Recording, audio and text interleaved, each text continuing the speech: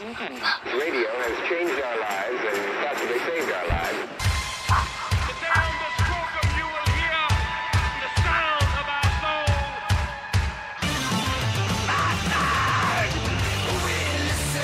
He cut that poor girl in half while she was still alive.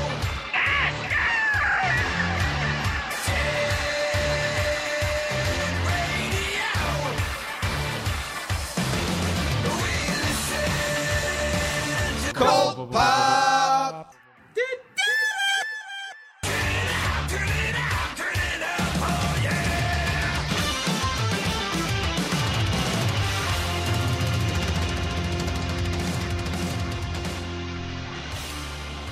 Thanks so much for joining us on this episode of the Cannibal Horrorcast. I'm your host, JD. With me this week is Mark_L_Miller, writer of Grave Trancers from Black Mask. Hey, Mark.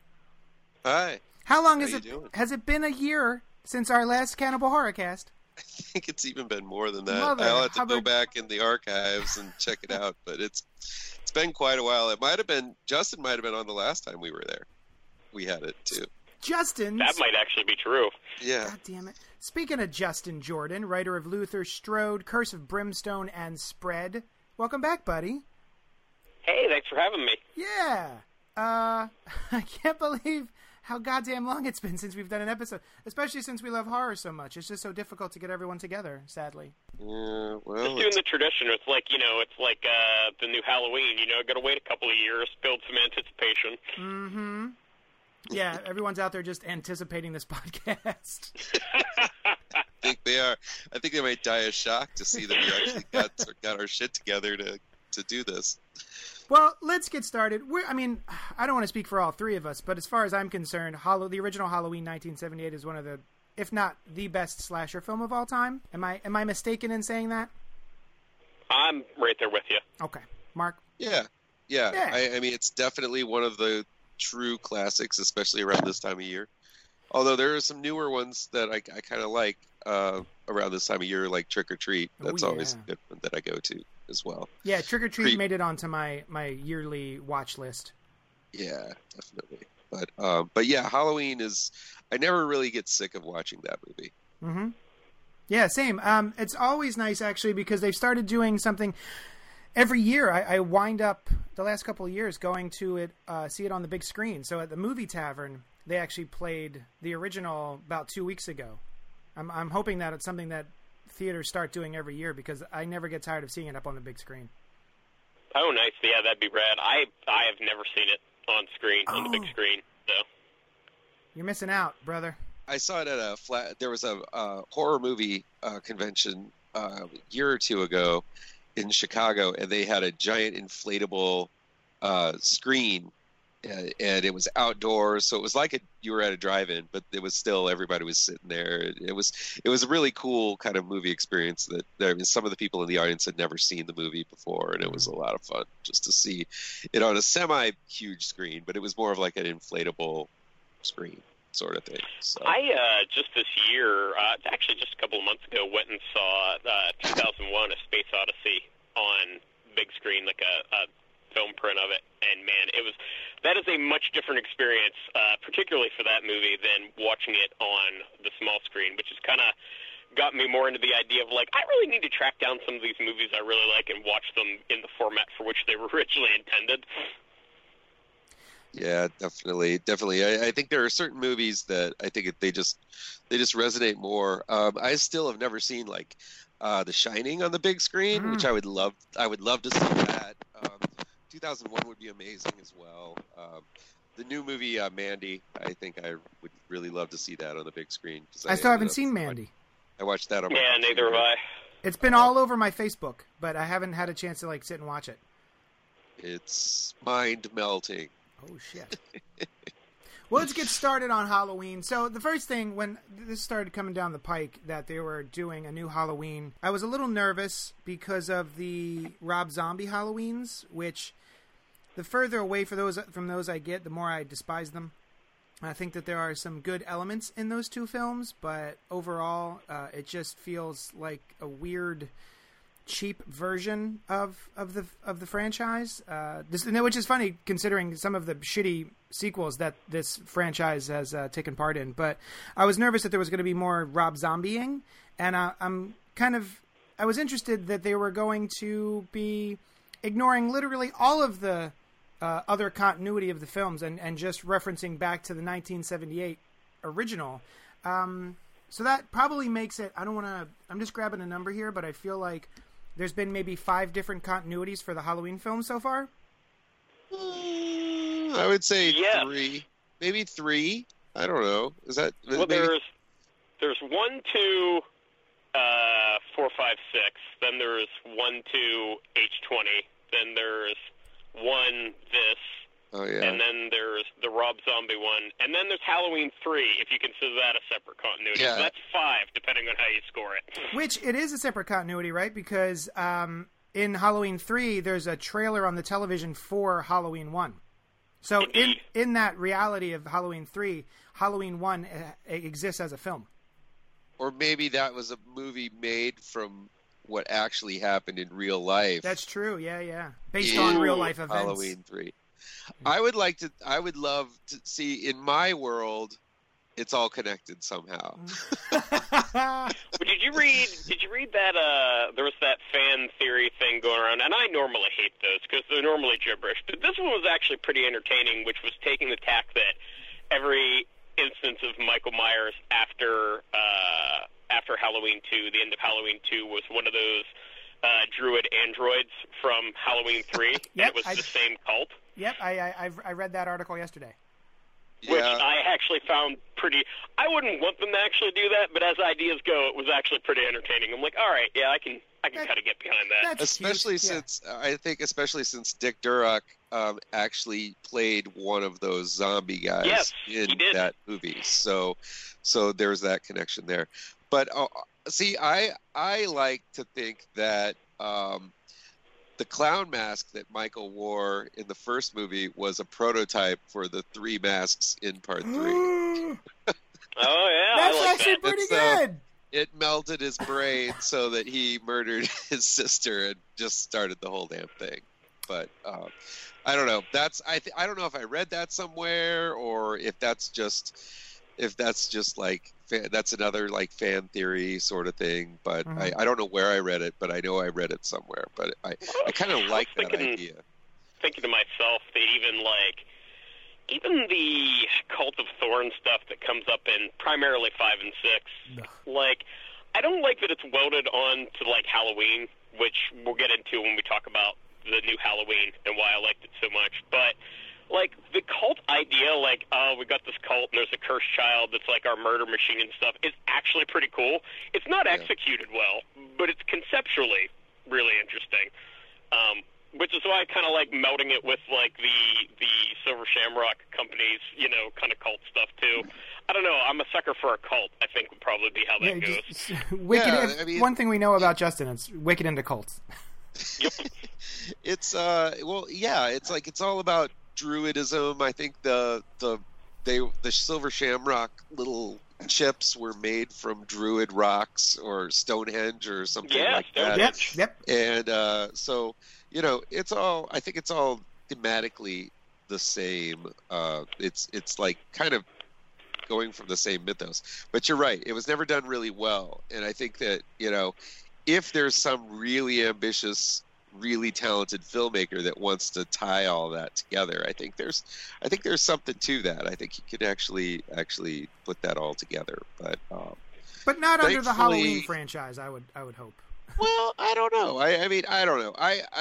For me, I love it. I love the interconnectivity between a lot of those slasher movies of the like kind of 80s and 90s, or I guess into the 90s. That's when they kind of started becoming one and dones. But something about that just made it feel special to me. Like it was like a horror version of Lord of the Rings. Even though I knew it was being sort of made up as it went along, I wanted to believe that it was some type of blueprint or Bible to the whole thing.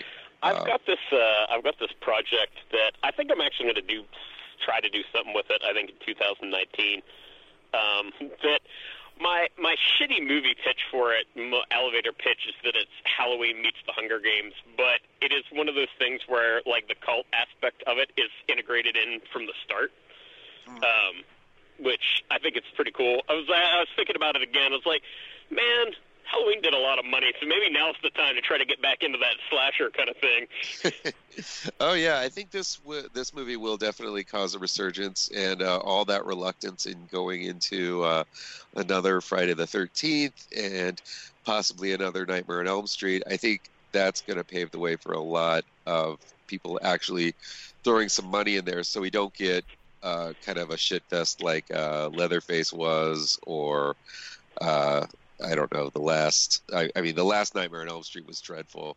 And I don't know. I didn't mind that Friday the 13th that came out, but it was more like a greatest hits album from like if you like the Eagles and you don't want to go back and buy their old records, you could get this cleaned up version of their classics. That's actually a pretty good take. I loved it because I like greatest hits albums, so it works for me. I actually really like that remake. Yeah, but that's a nice way to refer to it. All right, so we talked about the continuity.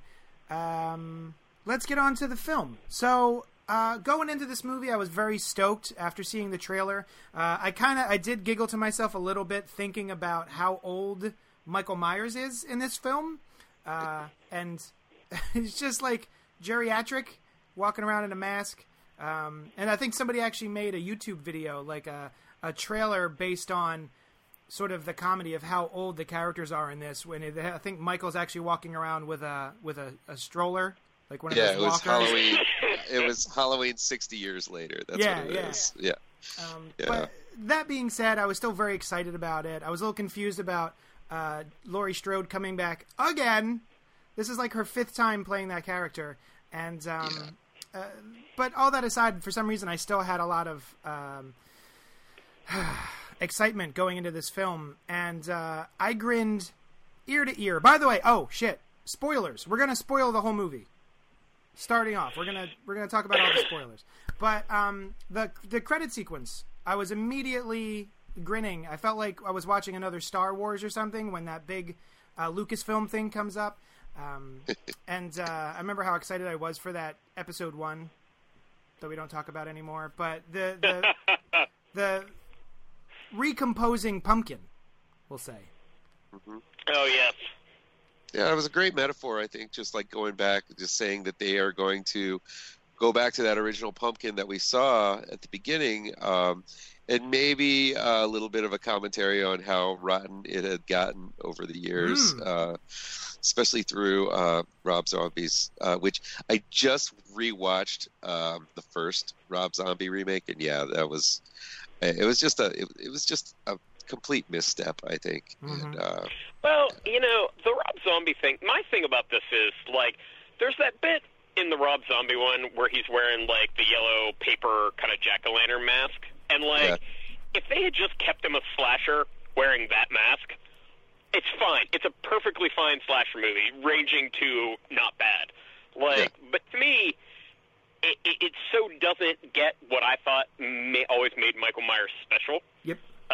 Like, you know, explaining what's going on and, like, all that kind of stuff, and, you know, have him just be this kind of brute that, you know, just powers through everything and all that. Like, that's fine, but, like, it's not, to my mind, Michael Myers, which is what I really liked about this movie was it felt like David Gordon Green and Danny McBride, who are probably the least likely people on Earth that I would have anticipated for this, are... I won't say that my way of looking at Michael Myers is the only way to do it, but it's the same way that they look at it, like, was clear from watching the movie. Like, there's this, he's inexplicable, which I thought was kind of a nice... I think one of the things that was subtle about the movie, and one of the things that people have so far talking to them not liked about it was the Dr. Sartain character, like, turning evil. But I thought it was interesting that basically everyone who's actually been directly exposed to Michael Myers in this 2-movie continuity for any length of time has just been broken by the experience. Yeah. Like, like Loomis went his kind of crazy, which is not as overt in the first movie as it was in the rest, but like still he's obsessed with the guy, and Laurie has not gotten over it in 40 years. And Hawkins, who, you know, just ran into him that one night, like, Hawkins is all like, yeah, let's kill this fucker. Like, I made a mistake. Like, let's put him down. And then Dr. Sartain has just clearly lost his shit from being exposed to this kind of nothing, which I think is a real good take on the character. Like, he's inhuman and inexplicable, and he's, you know, the boogeyman in a way that the sequels and the remakes lost that, I think, to a large degree, but the first movie was really good about that. Like, why the fuck does he know how to drive? Like, which the movie points out, right? Like, it's not like they were playing that coy. Like, no. You know. Well, I liked it in that first movie where they asked that question and Loomis goes, well, someone must have taught him. And then no one says anything afterwards. It's like, yeah. It's like that they just explain it away with that one, like, that one line, and no one ever really asks about that. I want someone to do a comic strip or something of Michael Myers at Driver's Ed. Oh, Adam Green did do that. Oh, fuck! Yeah, Adam Green, who did the Hatchet series. Yeah, he did Michael Myers, the driving training God coach. Damn it. Yeah, he did that sort of thing. But anyway, yeah, I think we're probably going to be talking a lot about Dr. Sartain in this podcast, because that does seem to be the kind of divisive kind of way people are going with this movie. Some people think it's like over the top and kind of hacky, and not really hacky, but like almost jumping the shark a little bit. But I really felt that Sartain was the driving force of this entire movie. I feel that, like, without that character, really none of the rest of the stuff would have actually happened. Right. Something happens in this movie that I think I just take for granted as part of these films of, like, oh, he's being transferred, so of course he's going to escape. And so they actually give a reason here later in the film, which I actually quite enjoyed, of like, oh, okay, so it makes sense that Sartain is the one who helped him escape. Yeah, like Sartain is like a Michael Myers groupie. He's like a fanboy there, and not really. He's not even really wanting to cure him. He's more of wanting to observe him. He's like observed him at the most he possibly could observe him as in captivity, and he wanted to let like the monster out so that he could see it in the wild and doing his thing. And not only that, but he drives Michael Myers right up to Jamie Lee Curtis's or to Laurie's doorstep there later on in the movie. And just, I think if not for that, Michael would have been just happy in Haddonfield, just going door to door and killing people. I love that scene so much. He doesn't give a shit about, he kind of gives a shit about Laurie, I think. Because I don't know if he does. But he gets there. Like, there's definitely a showdown, right? So I feel like once he gets a whiff of her, I think he, like a shark, goes for her. But I also love that he was just randomly murdering anybody he could on Halloween night.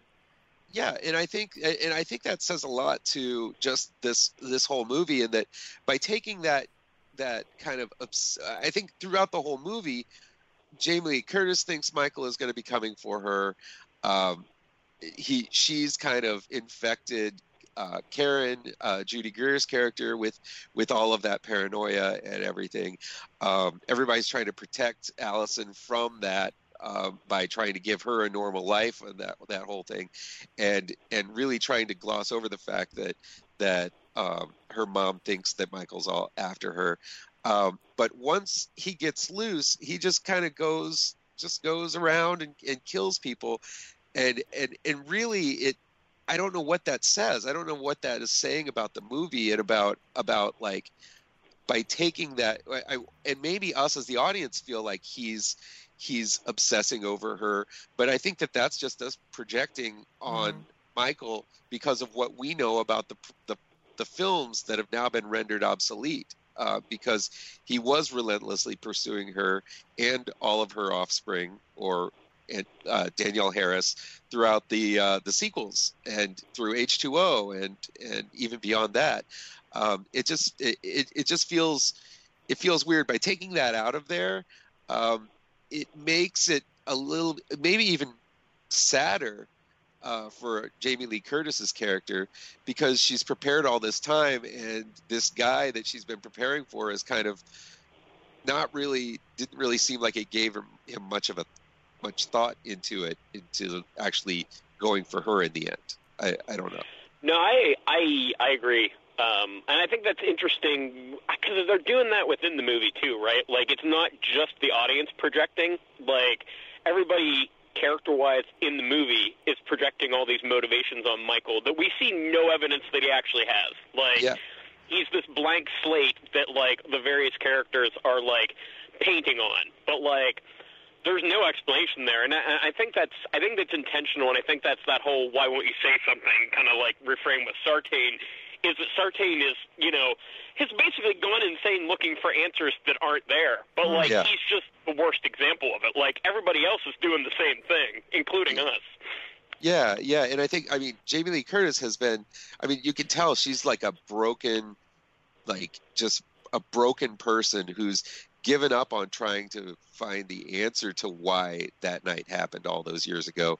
Now she's just focused on, now I'm just going to kill him if and when he ever gets out. And that scene where she gets to the house, the police are there. She's like, "We've got to get to my safe house. He's on his way. And I'm kind of like, no, he's not. He's across town, and he's chasing. And it's just by sheer coincidence that he runs into Allison there, just because they're out walking alone, and really the only ones out that late at night. Now that everyone knows that Michael is on the loose. Mm-hmm.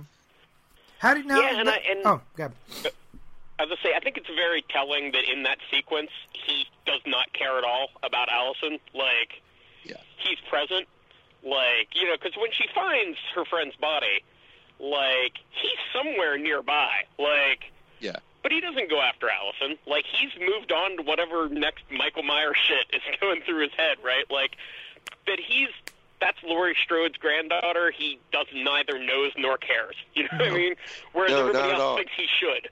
Yeah, and the other thing is that I think in that scene, he could not have even appeared, and Allison could have actually thought that guy tried to get over the fence, slipped, and stabbed himself through the skull with that spike, because he's hanging there with the spike out of his mouth, and he was drunk, so obviously he slipped and fell, and that's what happened, and he was calling out to Laurie, or calling out to Allison. But, that's what I would think, if not the case that Michael appeared there. That motion sensor scene, by the way, was really, really well done. I just thought it was it was funny, it was intense, it had that just kind of coming at you feel, and you kind of knew it was going to be coming at you, but still, that was one of my favorite. Now, speaking of that scene, which was very, very tense, I did like watching it. Are we supposed to believe that Michael Myers doesn't set off alarms or sensors? He's a ninja. Because right. Like it only goes off when the kid moves, not when Michael Myers moves. Yeah. Well, he was very subtle. Yeah. Yes. I actually thought that worked into the other thing that I liked, which is that they play it pretty ambiguously, to my mind, about whether or not he's a psychopath or some sort of supernatural entity. Yeah. Because he doesn't. There's nothing in it that's like, oh, that couldn't happen. Like, the amount of damage he takes is probably, it's pushing the bounds of, like, human kind of endurance. But, like, not so far that, like, when you read about what some, like, Medal of Honor winners have actually managed to do, you're like, okay, maybe. Like, sure. But then there's stuff like, in the very beginning, like, are the other inmates and dogs reacting because podcast guy is screaming? Or is, like, are they tuned into the Michael Myers kind of wavelength? You know what I mean? It's the same thing with, like, is he just sneaky enough to avoid motion sensors somehow? Or is that, some sort of supernatural thing? That ambiguity worked for me. Yeah, I agree. Yeah. And also, they kind of even mentioned that the guy holds up the mask. First of all, who talks to a guy from behind the guy? I don't know. But the podcaster takes the mask out of the bag, and Michael can just sort of sense that it's there. Yeah. Yeah. Yeah. Yeah, and even then, I mean, that mask. I mean, he reacts to the mask. He reacts as he makes sort of fists in his handcuffs there. And I was just thinking, as a bald man, being chained out there in the sun all day long, that cannot be good for the head. I hope that they're lathering Michael's head with some suntan lotion so that he doesn't start peeling. One of the things that occurred to me in retrospect is that some of the Michael Myers in captivity stuff only works if you don't think about it. Like, not that he's in captivity, but, like, you got to realize, for the last 40 years, like, he's been eating, like, somebody gives him haircuts, like, you know, like, all that stuff, which completely breaks the mystique of the character if you give it too much thought, right? Yeah. Someone, like, cuts his toenails, or... Like, does Michael wipe his own ass, or does he have someone do it for him? I don't know. Well, isn't that the question? Well, he says that Michael can speak, he just chooses not to. Yeah. Which, I mean, that again, they said that, like, I think 3 times in the movie, and I was like, I was just waiting for him to say something at the end of the movie, and I would have been so pissed off, and Same. I'm so glad they did. Same, yeah. Yeah, me too. But I'm glad they didn't do that. I think that it was a wise move not to do that. But I was terrified. I was more terrified than anything else in the movie than to have him say something at the very end, which I think would have been really bad. But I do think that I think that the way they handled that scene at the beginning when the podcasters got there, I think it was really well done. That just capturing the chaos that was going on. Yeah, it's hard. I mean, I agree that the logistics of all of that and why they're standing in the sun and not maybe in a courtyard or something. I've seen institutions where everything is formed into the tables are formed into the floor, or they're concrete or something, and they're not going to be used. I would think that they would be under some shade or something. I'm still going back to that sunshine on top of Michael's head. I'm worried about him. Yeah, that first sequence has the ability to be very silly for reasons like, you know, they're shooting the whole scene talking to Michael's back, as opposed to literally anybody would probably go to speak to Michael's front. But I guess they wanted to keep the mystique of his face. And I was a little surprised, actually, about how much they started to show of his face, like almost profile. Yeah, he started to look like that guy from Game of Thrones. Dude, yes! I was totally thinking it was that guy from Game of Thrones. The Onion Knight, or whatever his name was. Yeah. Yeah, the actor who's missing fingers or something. Yeah. But yeah, I guess that's exactly what it is. But I saw his face. I was looking at some interviews and things like that online afterwards, after seeing it, and he's just I think he's just like a stuntman dude that was able to. They said he based his movements on wild animals. Specifically cats, and how cats move, and how they're very intent on especially when they have a target in their sights. They're very intent with every step, very slow and precise with every step. And he said he also took a lot of inspiration from actual hitman that he was roommate with for a very short while in Hollywood. What? So that was, I mean, both of that was really kind of interesting to hear. So, well, but talking so he took tips. Talking about him without the mask on, what did you guys think of the mask? Because I've been sitting through all of the Halloween movies this season. I've been watching all of the ones that I haven't seen in a long time since, like, I haven't even seen number 6 since it was in the theater. That's how much I hated that movie. But I rewatched it. And the masks really jump around as far as, like, stylistically. And some of them just look god-awful and very silly. But I thought this one looked awesome. Yeah, this one was great. I think the aging of it looked really well. I think in another interview I listened to, they said that they sculpted it so that it was different from every angle. So it just completely looked different every time depending on what angle you were shooting it. So yeah, I think it looked fantastic. What do you think, Justin? I agree. I thought it looked terrific. My one vague complaint, which is not a vague complaint, is there's this one bit where like just the camera angle, it looks extremely mullety, which kind of like jarred me. It's like a split second camera thing where he's doing something, and I'm like, oh, that is very mullety. But yeah, no, I think that's probably the best the mask has looked in any of the sequels. Mm-hmm. I didn't mind the zombie mask, the first zombie mask. Which one was that? The what do you mean? The Rob Zombie mask. I'm sorry, Rob Zombie okay. mask. Yeah. Yeah. I hated the mask of the second one because his beard and hair were like showing out from under the mask, and it's just so dumb. Now it makes sense. I get why, because it makes sense that Michael wouldn't shave or give a fuck about his hair. I get that, but like visually it looks very across silly. Cornfields across America for some reason. Oh God. Again, I almost kind of love the sequel, the Rob Zombie sequel, particularly the director's cut, which is just weird as fuck. Again, it's one of those things. I would be all aboard for that one if it were not a Halloween sequel. And particularly in the second one, it feels like a different movie with Halloween shit tacked on. Completely. My view of Zombies sequel is that it would be a pretty good movie if you took out all 45 minutes of scenes with white horses in them. I don't mind the white horses. Oh, God, I don't mind that. No, neither do I. Yeah, I hate them. The metaphorical stuff, it didn't bother me.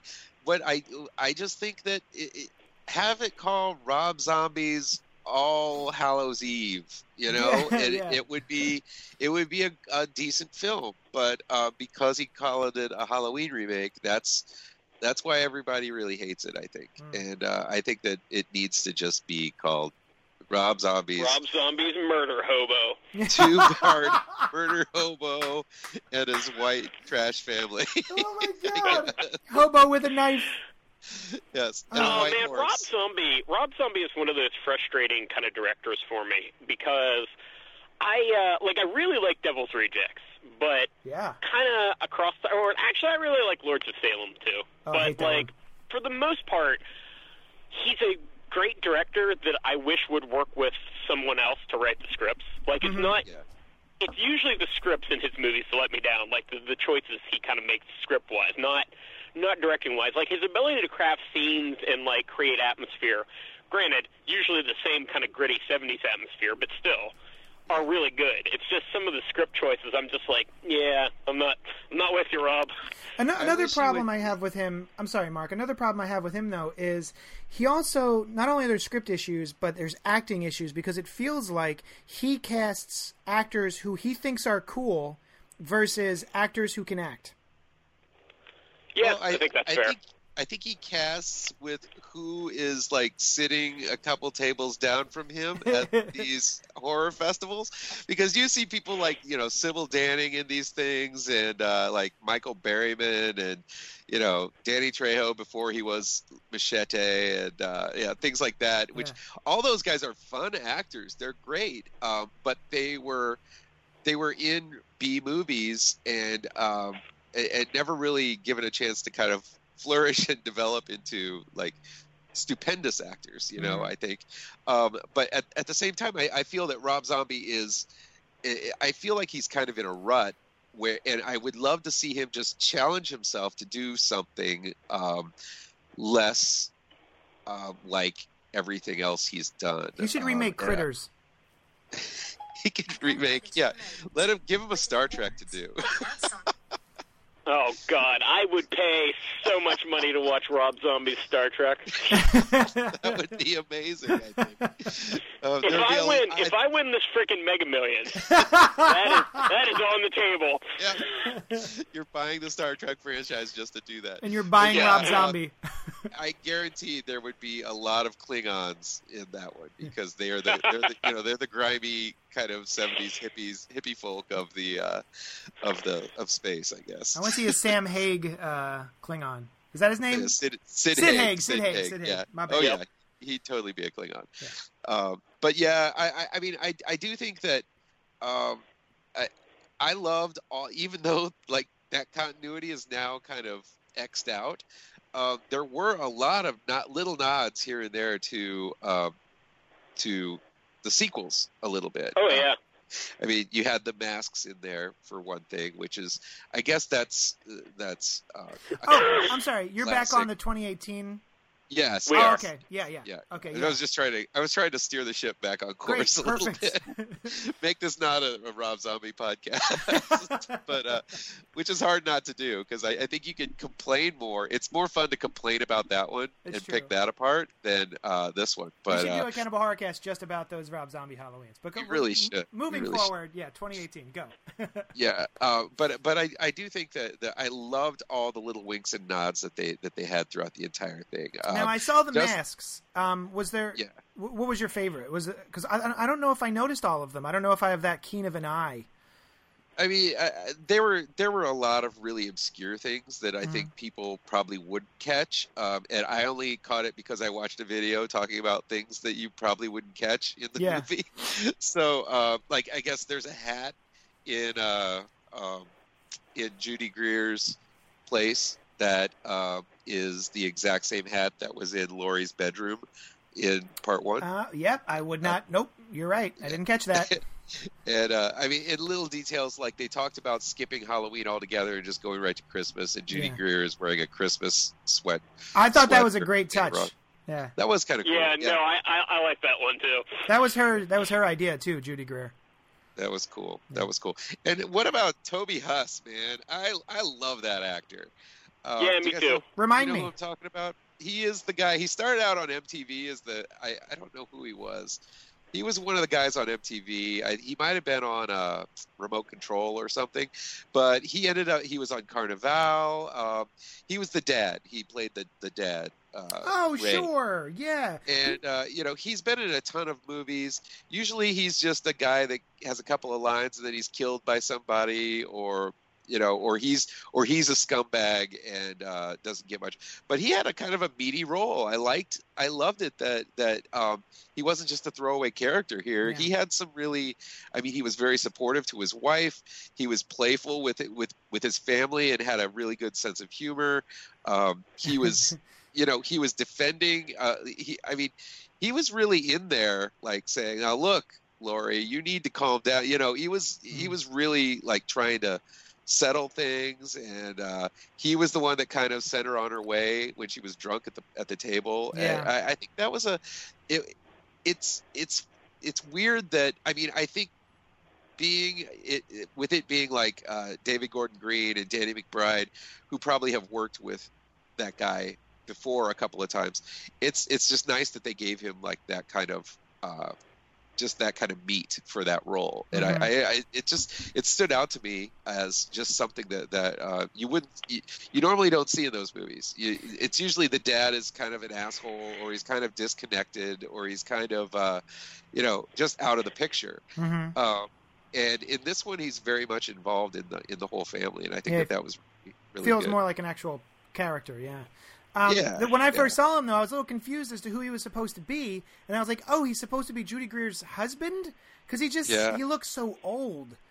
Yeah, Yeah, yes. he's 51 and she's 43, so it makes sense. But like when I first saw him, I was like, "Wait, who's that guy?" Oh, they're married. Okay. Yeah. Oh, he starts talking about his penis. And Yeah, I he goes, spilled I on got my peanut butter penis." on my penis. Yeah, I actually, in general, liked that I found most of the characters likable. Like, the probably notable exception is Drunk Boyfriend. Oh, Oh God. yeah. That was, I think that something tells me there's probably a lot on the cutting room floor that hinted that he was kind of an asshole that kind of got sliced out of there just because of. I liked that it came out of nowhere because that's how it had happened to Allison. I like that. Like, she thought he was great, and then all of a sudden he sees that he's sort of like making time with another girl over at the dance. Yeah, but it's never resolved. It's like, you never get the comeuppance of Michael just kind of running into him and shoving his face in a bowl of pudding. Because that was, that's one thing that does sort of bother me about some of these long-running sequel, franchises, is that everybody winds up running into the one person in a in a town. Do you know what I mean? It would have been weird if like that kid ran up against Michael Myers randomly. Well, this Yeah, isn't I New actually York. kind of like that too. I do wonder if that was an intentional choice, or if that stuff existed and just didn't make it into the final movie. Yeah. Yeah. But I did like Or- this stuff. Like they had like Julian, the little kid that Vicky was babysitting, Oh, who that was kid was fucking awesome. hilarious. Yeah, he was I great. For one love that thing. kid. But I also like that he just runs out of the movie and that's it. Like he just never heard from again, which Yep. I kind of dig Yeah, actually. yeah. Like Oh, He just God, sitting yeah, there clipping his that's great. toenails. I loved his little lisp. You know, he had a little lisp there. Oh, he was great. He was. that is exactly the right amount of funny kid in a movie. Yeah. Incidentally, like just enough to be awesome, not so much that you get sick of him. Yeah, Now, exactly. Speaking of that kid, though, I want to talk a little bit about maybe your favorite scare in the film, quote-unquote scare, because my favorite sequence in the movie is actually the it's a very small thing, but they showed it in the trailer, and it's in that little boy's room. And it's the woman, you know, the babysitter going up to close the closet door, and it keeps, like, obviously Michael's in there and just keeps hitting his foot, and then she opens it up Yeah. and he's in there. I love that sequence. Yeah. It would have been very because it could have easily just been like a toy stuck under the door or something like that. But I really like that, and I wish they hadn't spoiled it in the trailer. Actually, I agree. I was thinking that during the movie. I'm like, I wish I hadn't seen this during.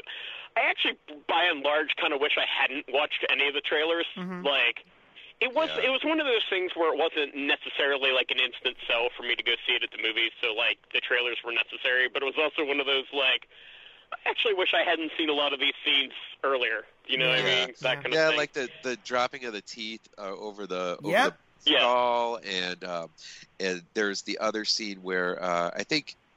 Well, there's just the one where he busts through the door and his hands are through each side of the door and grabs Jamie Lee Curtis. It's like we've all seen those photos or seen just those clips so much. I also wish I did not see as much of him just walking from house to house, because that was probably my favorite scene of the entire movie, of just him just nonchalantly walking in, grabbing a hammer, killing the lady, grabbing the knife, going next door, and just having that happen all in.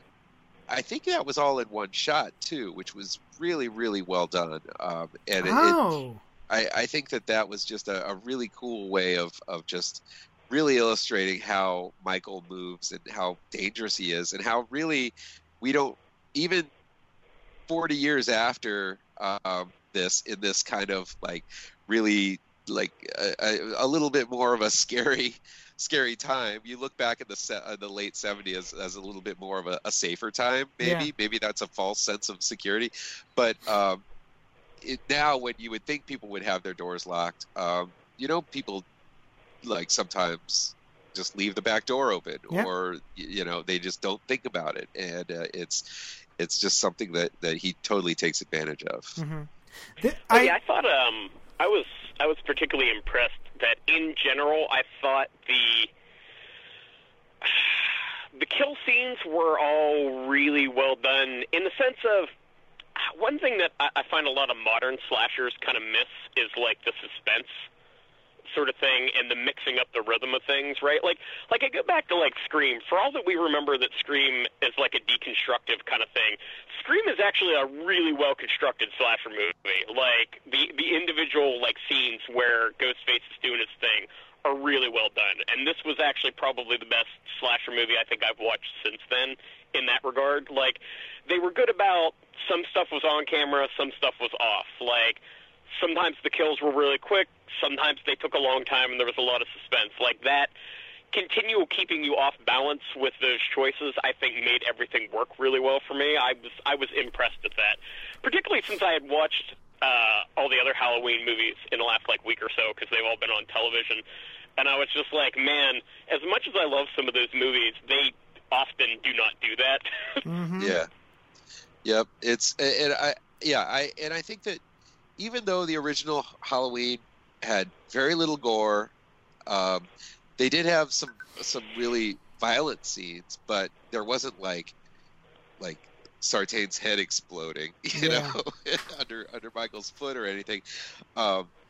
It's still, I think that that kind of just made it modern enough, not to the gratuitous place where, there's the horror movies that just kind of revel in that sort of gore, and they just live to show the gore and every ounce of blood and every either CG or prosthetic or practical effect that they have, and it's there to highlight that. But then there's like the films that actually just use it as a way to as one tool in the scene, and I think that this one does that really well. Mm-hmm. I think it's not like a highlight. It's not a gore reel, Yeah, No. they didn't shy away from it, but I think they did play. They played with the strengths of letting the imagination do something, like the scene that we were just talking about, where he goes and grabs the hammer, and the woman's there just making a sandwich, and she gets killed off screen. All you hear is the sounds of it, which a lot of times is actually more visceral for me than seeing all of the fake blood and everything. Is hearing the sounds of crunching and just murder, I guess. So I like that it played with both of those. It didn't shy away from violence, but it also didn't rely on it too heavily. Definitely. I think that those movies that have that balance, it's interesting because I think that the guys that actually make the effects, I think they direct those scenes a lot better than other people that aren't used to that. Yeah. I'm thinking of the guy oh God, why am I forgetting his name? The guy who's is it Greg Nicotero? Is he the one who does The Walking Dead?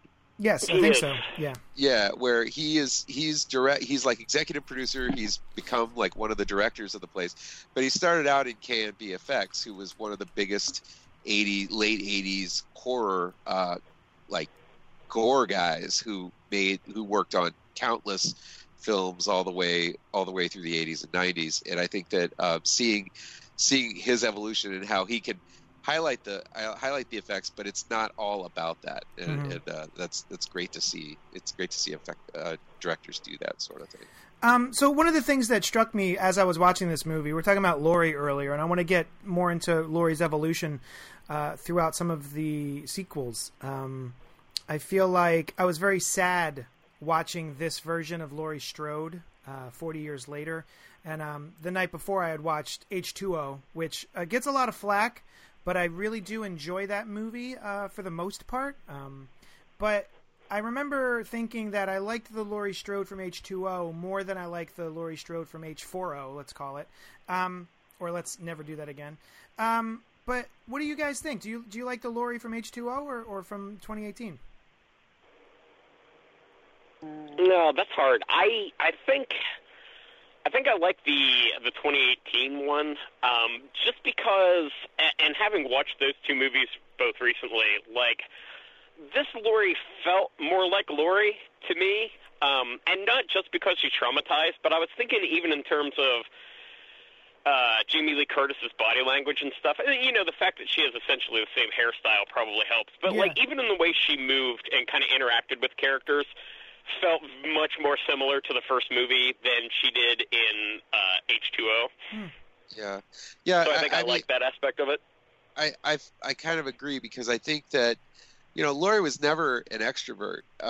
In the first movie, she was very like nerdy and nebbish and just shy.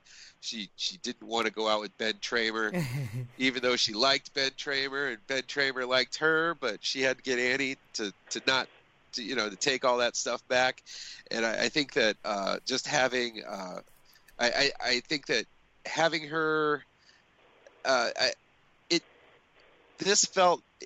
it felt like a Linda Hamilton sort of T2 sort of transformation, but you never really had in T2 a time where Linda Hamilton really breaks down and shows you, like, just past that how damaged she is. Tough, yeah, and how damaged she is. Like that dinner scene when she gets there and she's all nervous and she's standing up at the end of the table and she won't sit down and she just starts talking to everybody and takes a drink of wine from anybody's glass who's near her. And I mean, it could be played as comical, but it was just really tragic. And then just to have her sit down and just break down like that, especially at this is the first time the parents is meeting her boyfriend, and her boyfriend is meeting her parents, and now her crazy grandma walks in, and all this stuff. It just felt, it was a really well done scene that it didn't feel out of place in this movie, because it really did show how much damage Michael did to her all those years ago. And I think that, I think this is just a fuller character. The other one it just felt like she was trying to forget it all and just in denial almost. Trying to have a life in this gated community. You know? Well, that's why it didn't really. I'm projecting my own feelings onto it of what I want to happen. I guess when a trauma befalls somebody, I want them, because at the end of Halloween, I would hope that Laurie is a stronger person than she was at the beginning of Halloween. And that's sort of the Laurie that I got in H2O. She moved on. Yeah, she, her relationship was over with her ex-husband, but she's still raising her son. She has custody of him. She's headmistress of a school. And she's a stronger person because she came out alive at the end of Halloween. And this one, it didn't feel like, it just felt like she was cowering for 40 years, like preparing, to take him down. No, there's a scene where she's the new Loomis at the end, basically, where she's hunting Michael as opposed to being hunted, which I really loved. That whole sequence with that room full of mannequins was very strong. And also, I didn't realize, was an exact reproduction of the bedroom at the end of Halloween, where, I didn't realize that. And also, I loved the turnaround where she falls off the balcony and then he looks down and she's gone. The whole theater clapped at that. Yeah, well, that's what I noticed, that not only is she playing Loomis, but she's kind of a monster herself. I mean, they're kind of showing her. Allison is in the classroom. She's being talked to. By the way, that voice was PJ Souls. I didn't catch that. Oh, was it? Nice. Yeah. I didn't catch it until I read it afterwards. So I just read a lot of this stuff afterwards, but I wish I would have known that. Maybe I would have listened to it and heard maybe there was she snuck a totally in there. Totally. But she's in there in that classroom and she looks out and it's the exact same scene except it's Laurie instead of Michael out there looking at her in this kind of very creepy way. You see your grandma across a busy street. I thought she was going to run out in traffic after the dinner scene. Yeah, me too. Yeah, I was worried about that too. Yeah. I don't know. I liked that. Just I don't know. Like I would have liked for Laurie's life to have gone better. Yeah. Like I have enough affection for the character for that. But in terms of what they did with her in the movie, it just felt so much richer to me. And like the fact that she's completely aware she's fucked up. Like there's no denial on Laurie's part that, like, that night 40 years ago, like, broke her. Like she knows. You know what I mean? Like, I don't know. That's all kind of richness that I didn't feel was there with the H2O iteration of it. Mm-hmm. It didn't help that Josh Hartnett's hair was horrible in that movie. And Sean Cunningham filmed that movie like it almost looked like it was a soap opera. It just did not have a cinematic kind of like quality look to it. It all felt flat and very, very much not a. It felt more like Sean Cunningham was behind the most of the Friday the 13th films, and it felt more like a Friday the 13th film than a Halloween film. I'll tell you, my favorite scene from that movie, though, is like you were talking about the dinner scene here. There's a lunch scene between her and her new boyfriend, and he leaves the table for a minute, and she orders another glass of wine before she's even touched her first glass of wine, and she chugs the glass of wine and then has a replacement wine there for when the boyfriend comes back. That's like, for some reason, that I really love that scene. Oh, there's a bit in H2O also where she drinks a fairly large amount of vodka, like when she goes into like the bathroom and then like mouthwashes, like her that's stealth right. drinking problem is like a running thing in that. But like just the amount of vodka she drinks, like holy shit, Laurie, like you might want to throttle back. Yeah, but I mean, I think we're also forgetting that she was also in the next movie as well. Yes. Resurrection? Halloween Busta Rhymes, where she is much more like she is in Halloween 2018 than she is in Halloween H2O. She's in a mental hospital. She's like kind of all frazzled. She is sort of prepared for Michael, but no one's believing her that he's awake and she's kind of institutionalized. And he does throw her off a roof there, and me hoping that this is all in continuity somehow, that she just survived that. Well, and then once she got off the roof, she just went straight to that house in the woods, started building her mannequin shooting range. That's a great point, actually. I was thinking earlier that this does the 2018 does feel more like a Laurie after H2O happened as well. It does. Yeah, so I actually like that idea. And the next one. Yeah. It feels that way, but the other thing is it doesn't. I mean, there is that one throwaway line in the middle where she says, "Oh, people made that up to try to make sense of what he did, that they were related, but that's not true." But maybe that is true. Maybe that's what they told. That's what Laurie told everybody to kind of protect everybody in fear that she was coming back. So, maybe I think that just because one character says it doesn't mean that it's canon. Yeah. Yeah.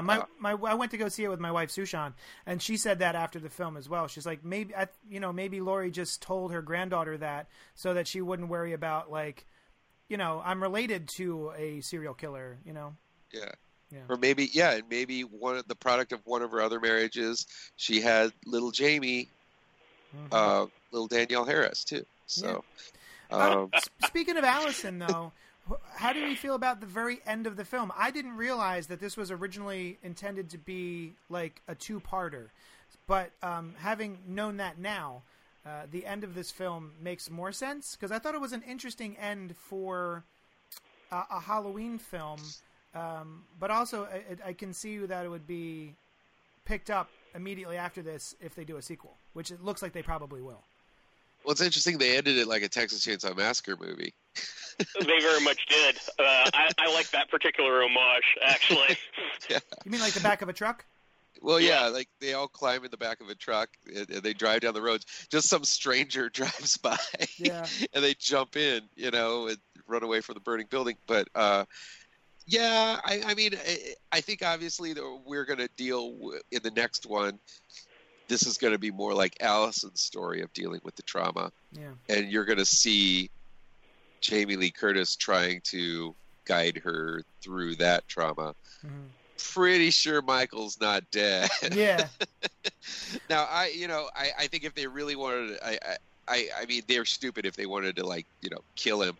But I think a good way to kill him was to have him halfway up those stairs before those swords go across the whole thing. That was awesome. And just kind of pin him in there a little bit and chop him to pieces maybe. I think that the way they ended it was kind of perfect. I love the way he was just soullessly looking up at her while he's trapped. Oh God, it was beautiful. That was amazing. Yeah, the fire just started to kind of come up around him, and he just didn't even flinch, didn't even move, just kept on staring at him. I also really love Judy Greer's scene right before that, where she's screaming for help and saying that she can't do it, and then it was just to lure Michael into the line of fire. Yeah, that was great. Actually, my only real complaint about the movie, right? I could have nitpicked things and scenes every now and again, but my only real complaint, and it wasn't enough to stop me from absolutely loving the movie, is I really wish there was more Judy Greer in it, which is probably true of any movie. Yeah. But in this one in particular, it felt like Karen kind of got short shrift. I feel like we could have done with one or two more scenes with her. Yeah. With her as a focus. I was really waiting for her to lift up her shirt and say, "No more of these, Michael." from Arrested Development. My eyes are up here. My eyes are up here, Michael. That's what it was, yeah. Yeah, but I agree. I kind of wanted her to die at the end.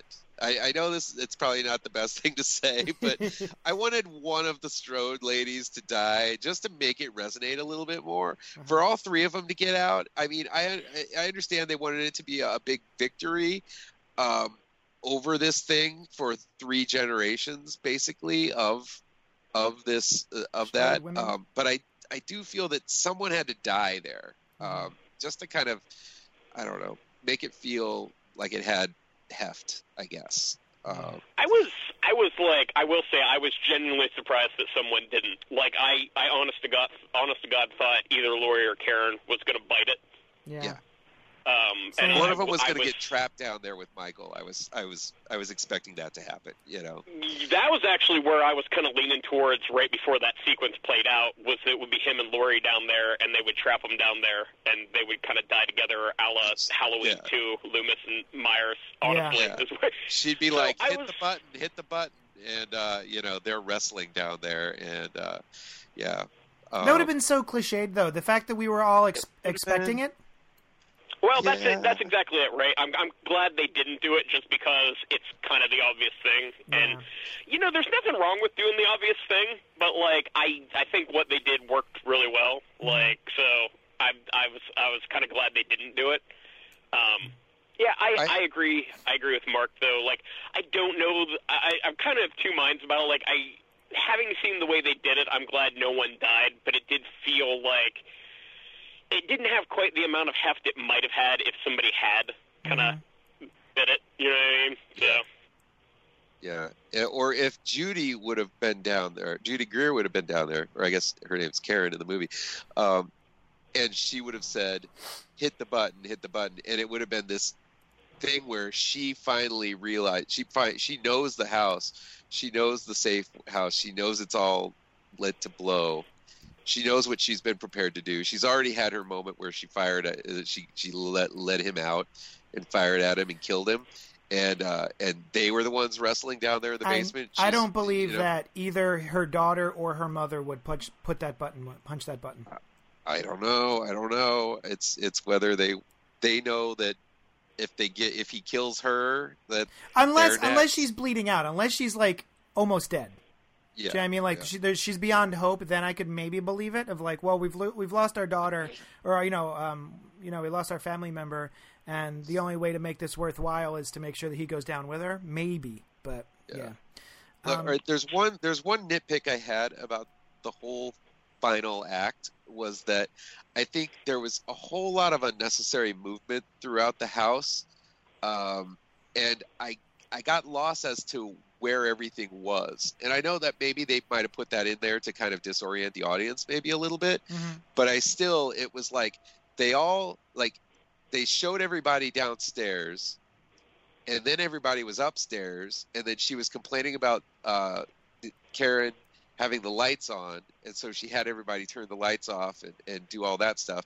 Then they went downstairs again, and there was a whole bunch of that centerpiece thing moving back and forth in that last act, and it just felt it felt a little bit. I was just kind of confused as far as what the layout of the house looked like. You know, there was a whole bunch of movement in there that seemed unnecessary there at the end. And again, that might be an editing issue too. I was reading about it today. I was actually reading about something else related to Blumhouse, but they were talking about Halloween 2018. And one of the things they changed is they did reshoots to add to that sequence and make it more cat and mouse. And I would bet cash money that is why that comes across that way. Yeah. I did love the sequence where she's going through each room and then barring it off with like a trap door, right? Yes. Yeah. That was actually just what I was about to mention. I'm like, that was really fucking clever. Like it makes sense. Like it's something a person could do. Like whenever she started hitting those buttons and it was sealing off the rooms, I'm like, good work, Laurie Strode. Yeah, Yeah. That was Ripley in the Nostromo sealing off every door so that the alien wasn't going to get to her. Nice. Oh yeah. That was the exact. I mean, it really is. I mean, this really is kind of like an homage to all of those kind of Final Girl kind of films of the early '80s, like Aliens, Terminator 2, Halloween itself. All of those movies. There really is these kind of little homages in there all the way through. Now, what did you guys think of? So I thought going in that the score by John Carpenter was going to be mostly just the same score over and over again, and we had elements of it repeating, but he added a lot of really interesting sounds to this score that I noticed. I bought it like immediately. I already have it on the soundtrack. But what did you guys think of the score? I thought it was just gorgeous. Yeah, I agree. I thought it was really good. It might actually be better than the score to the original one. That's what I've been saying. Yeah, there's more elements that aren't just the same repeating like three themes. He definitely goes in and he adds more throughout. So it's a lot better than the They Live score, which is just da da da.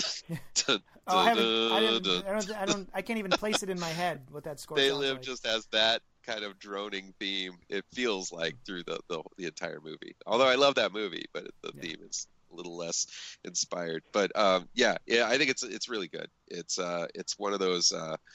I mean, he's definitely developed as a composer, and I think his sons actually helped him compose that this time around. So it's like a family effort for the whole thing as well. Yeah, no, I thought, and this was one of the rare movies where I actually was paying attention to the theme or the score. I don't often. Yeah.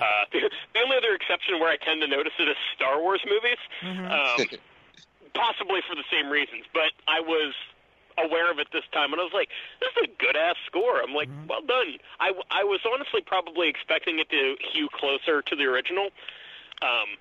Whereas, like you said, it had elements of the original, but he really did a lot more new and different stuff with it. So I was impressed. One thing that I really love about Halloween 4 is the first time you hear the dee doo doo dee doo doo dee doo dee doo. It's when they're loading Michael up into the gurney to be transferred from the hospital to the ambulance, and they really bust out the doors. And I remember I saw this in the theater, and they pumped that music so loud, and there was a bass to it as well. Yes, and it really does pop, and I love that version of it, especially just that scene, because it really did let you know that Michael Myers was back, because we had Halloween 3 there, and this was the return of Michael Myers, and it really did just let you know that it's back. So it's like I love that theme from part 4 for some reason, but this one was really excellent. It's probably the best produced, of all of them. I hate to do this again, but the worst use of that theme music is when young Michael is running down the hallway in Rob Zombie's number 1. The first time we hear that, I think, in that film is him running down the hallway, and it is a freeze frame for no reason. And it's just him, like, jauntily running down a hallway. And I remember the whole theater busted out laughing as opposed to cheering. And I was like, oh, this isn't good. Yeah. That is not a good sign. Yeah. But, oh, man. 10-year-old Justin freaking loved Halloween 4. I actually still have a lot of affection for Halloween 4. Oh, me too. I think 4 is great. I think it really flies off the rails with 5. It does. I agree. It does. You've got the end of number 4 with Loomis. Like, I can still hear, after all these years, Loomis's scream when he sees Jamie at the top of the stairs with the scissors and the clown outfit. That is haunting as fuck. It is. It's really, really well done. And I think that's, I don't know. Part of me just wishes they would have just embraced all of that. And don't accept the Rob Zombie ones, but accept the rest. Maybe not highlight, maybe not make it about druids or anything. Yeah. But I do think that I really like the scene where Sartain puts his mask on Yeah. and he's like, I want to see this. I want to see what it's like to kill through these eyes, and it's just really, really. It looks a little goofy with this kind of like old, kind of like this old dude, His old kind frame, of stretching the mask over his big head. But I do think that what he's saying, and he's like orgasmic at that time. He's like he's never killed anyone before, and it's like he's just killed Hawkins, and that's another character who I think kind of got the short end of the stick there, short shift there in the movie. I really think that he should have had a little bit more to do. I would have liked to seen a flashback of him arriving at the scene, maybe. Oh no. No, I read something where originally in the script they were going to reshoot the end of Halloween 1 and show it so that all of everything that takes place in this new continuity, and I'm so glad that they didn't go back and fuck with the original. Really? Yeah. See, I would at least like to have seen like him wrestling with someone who looks like Loomis. Making sure he doesn't shoot him. I don't know. I don't know that. I thought about that, and I was initially thinking the same thing, but again, that is one of those things where I think you are better off not thinking about the logistics of it, because it's like how do you bring down Michael Myers alive, right? Like you would have to have like a bunch of cops grabbing him or whatever, and it just takes away from the mystique of the character in the movie. Like I think when you say like, oh, we captured him, like it's vague enough that like you don't give much thought to like what that actually means. Whereas I think if you have a scene where like younger characters are like kind of wrestling with him and all that kind of stuff, it makes him more human than he probably should be for the purposes of the movie. Yeah, seeing him in cuffs or something would just that's a weird image for me to have to process. That's what happened in Part 5. Yeah. It's. I mean, it doesn't explain where he was when Loomis looked down and Michael wasn't there at the end. But I don't know. I mean, this movie ended with. Did you guys stay until after the credits? Oh, with the breathing. Oh, I heard. Yeah, I heard about the breathing, but I didn't hear the breathing. Yeah, I mean that's all it was. It was just breathing, but still, it's a nice touch. I mean, that's enough to say, hey, he's still there. He's still alive. Don't worry. As does the $77 million opening weekend. Yeah, exactly. Yeah, I'm glad it did well. Yeah, I am too. I think this is one of the times where I think they really did do whatever this is. I don't know if it's I guess it's not a reimagining and it's not a reboot. It's just a sequel.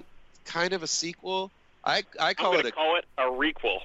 A requel? I call it a goose to the franchise.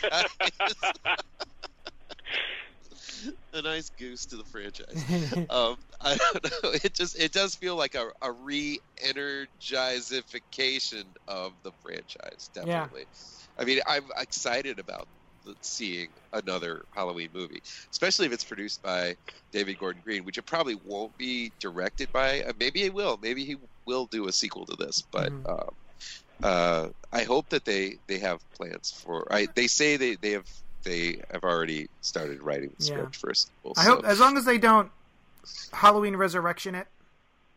Yeah, because I thought H2O was a nice capper to the whole series, and then they just came back and were just like, well, no, you know what I mean? So they kind of ruined the end of H2O with the beginning of Resurrection, and I hope they don't do that here. Yeah, they are really going to have to walk carefully in this next sequel so they don't just really undermine all the stuff that they built up in this one. But I also wonder, like, how far can they go with this continuity now that the man is like in his mid-60s? Well, evil never dies. I guess. It starts pooping its own pants, though.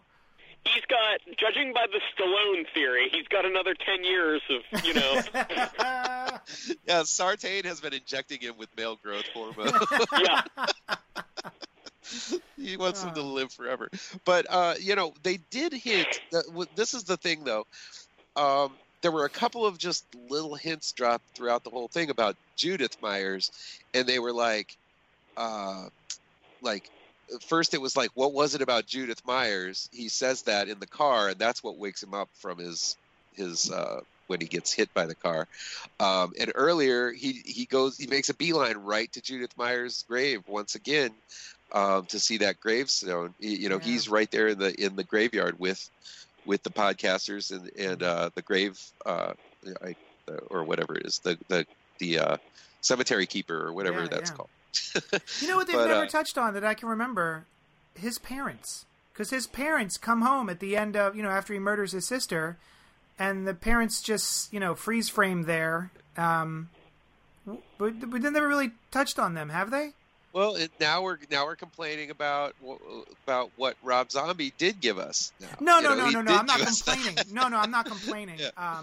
I was just curious if maybe I'm wrong. Like, have they touched on what happened to those two people? No, I didn't think so. Okay, but anyway, I hope they don't fuck up the sequel. I thought this was a great installation into the franchise. I think. I don't want any more insight into Michael. I would like to know a little bit about Judith for some reason. They made that movie made me a little bit more curious about what was so special about Judith Myers. Yeah, I'm curious as to how you could do an effective sequel to this movie, right? Like, I think you could do a slasher movie that's good, but this movie did so much right that it's hard to. I know they'll make a sequel, and I know I'll be interested in seeing it, but like, I don't see in my head how you could do it without, I don't see how you can top it. You know what I mean? Like. Yeah, and I mean, what do they do? Go to a hospital after this, and then you get Halloween 2 all over again. But and also, I mean, Rob Zombie did kind of deal with the fact that, I mean, his Halloween 2, especially if you watch the director's cut, it makes it seem like Michael Myers doesn't even exist at all, and it's all in Laurie's head. I forgot about that. She's the one doing the killing, and with the way Allison is gripping that knife at the end of this movie, I don't know. Are they going to try to do that again and do it right? I don't know. I definitely feel like it was a bit of a callback to Jamie at the end of episode 4. What's that? I'm sorry, I was sneezing. Oh, it's okay. I said it felt like a callback to Jamie at the end of episode 4 at the top of the stairs. Yeah. Yeah, that's where I went with it, too. I wonder. I'm interested. Yeah, me too. But, all right, guys, I think we covered most of it. I think we did. We talked the hell out of it. And even if we did, I wrote about almost a 3,000-word review of it that I'm putting up on my website later today. Oh, great. So if you guys are interested in reading it. I do. Where do we find it? It's on ML Miller Writes, and all month I've been counting down the best in horror all year long. I'm currently on number, I think, 11 today. Nice. And so, or maybe 10, I'm not sure. But I'm squeezing this one in between my countdown just because it's a special, it's it's a movie. I honestly, I could probably talk about this all day with you guys. Yeah. And I could probably write about it all day. That's how I feel about this one, is that a lot of these movies I'll go see and then I'll just be like, okay, well, I'm done with that and then move on with my life. But this is one of those ones that, like, I'm reading the Fangoria interviews and articles. I'm reading the Birth Movies Death did a special magazine. I've been reading that. I've been looking at, like, videos online. I've been reading, what you missed sort of articles and stuff like that. I'm really doing a deep dive on this one just because I enjoyed it so much. Yeah, same. I'm actually kind of astonished how much I'm into it. Yeah. Well, I'm just hoping that it ushers in kind of just like Halloween did back then. Maybe it ushers in a new kind of sense of horror where you don't have to go back to the origins and show us why Freddy is evil. Freddy is evil because he's evil. Jason's a killing machine. It's a pretty simple concept for him. You don't need to go back and really relive that stuff. You can. I think this movie does a really good job of just pressing it forward. Agreed. And without retreading too much. 100%. Well, thanks so much, guys, for joining us on this episode of the Cannibal Horrorcast. I'm hoping that we'll be able to get together more often, but I definitely We should talk Suspiria. Oh, shit, I haven't seen that. Soon. Well, it's not out yet, but it will be out. I mean, I haven't seen Suspiria. Oh, no. The original? Right. Oh, you got it. Well, the remake is coming out Yeah. like in a week or so. Yeah, I I think. want to see that. I'm curious, but I don't think I've ever made it through the original. I've tried a couple of times and I just like either fall asleep or give up. So Speaking of which, that is actually another movie I would love to see on the big screen. I want to try to find a film screening of Suspiria because I think it would be a markedly different experience. I got to see it last year at the Chicago Music Box. And it was an original. I believe it was a 35 millimeter print that was in Italian and it had subtitles. Nice. And it was just really, really. It was so vivid, and yeah, I mean there are some story blips here and there. It's an Italian giallo movie with a lot of gore and a lot of witches and crazy stuff. But I just loved every minute of it. It is definitely one you want to see on the big screen. nice. And this new one looks amazing too. Yeah, it looks really promising. I'm looking forward to it. I'll definitely check it out. Hopefully I can. If I can, I'm going to try and watch the first one again before I do. But all right, well I guess that's it. Thank you so much for joining us, and we will talk at you later.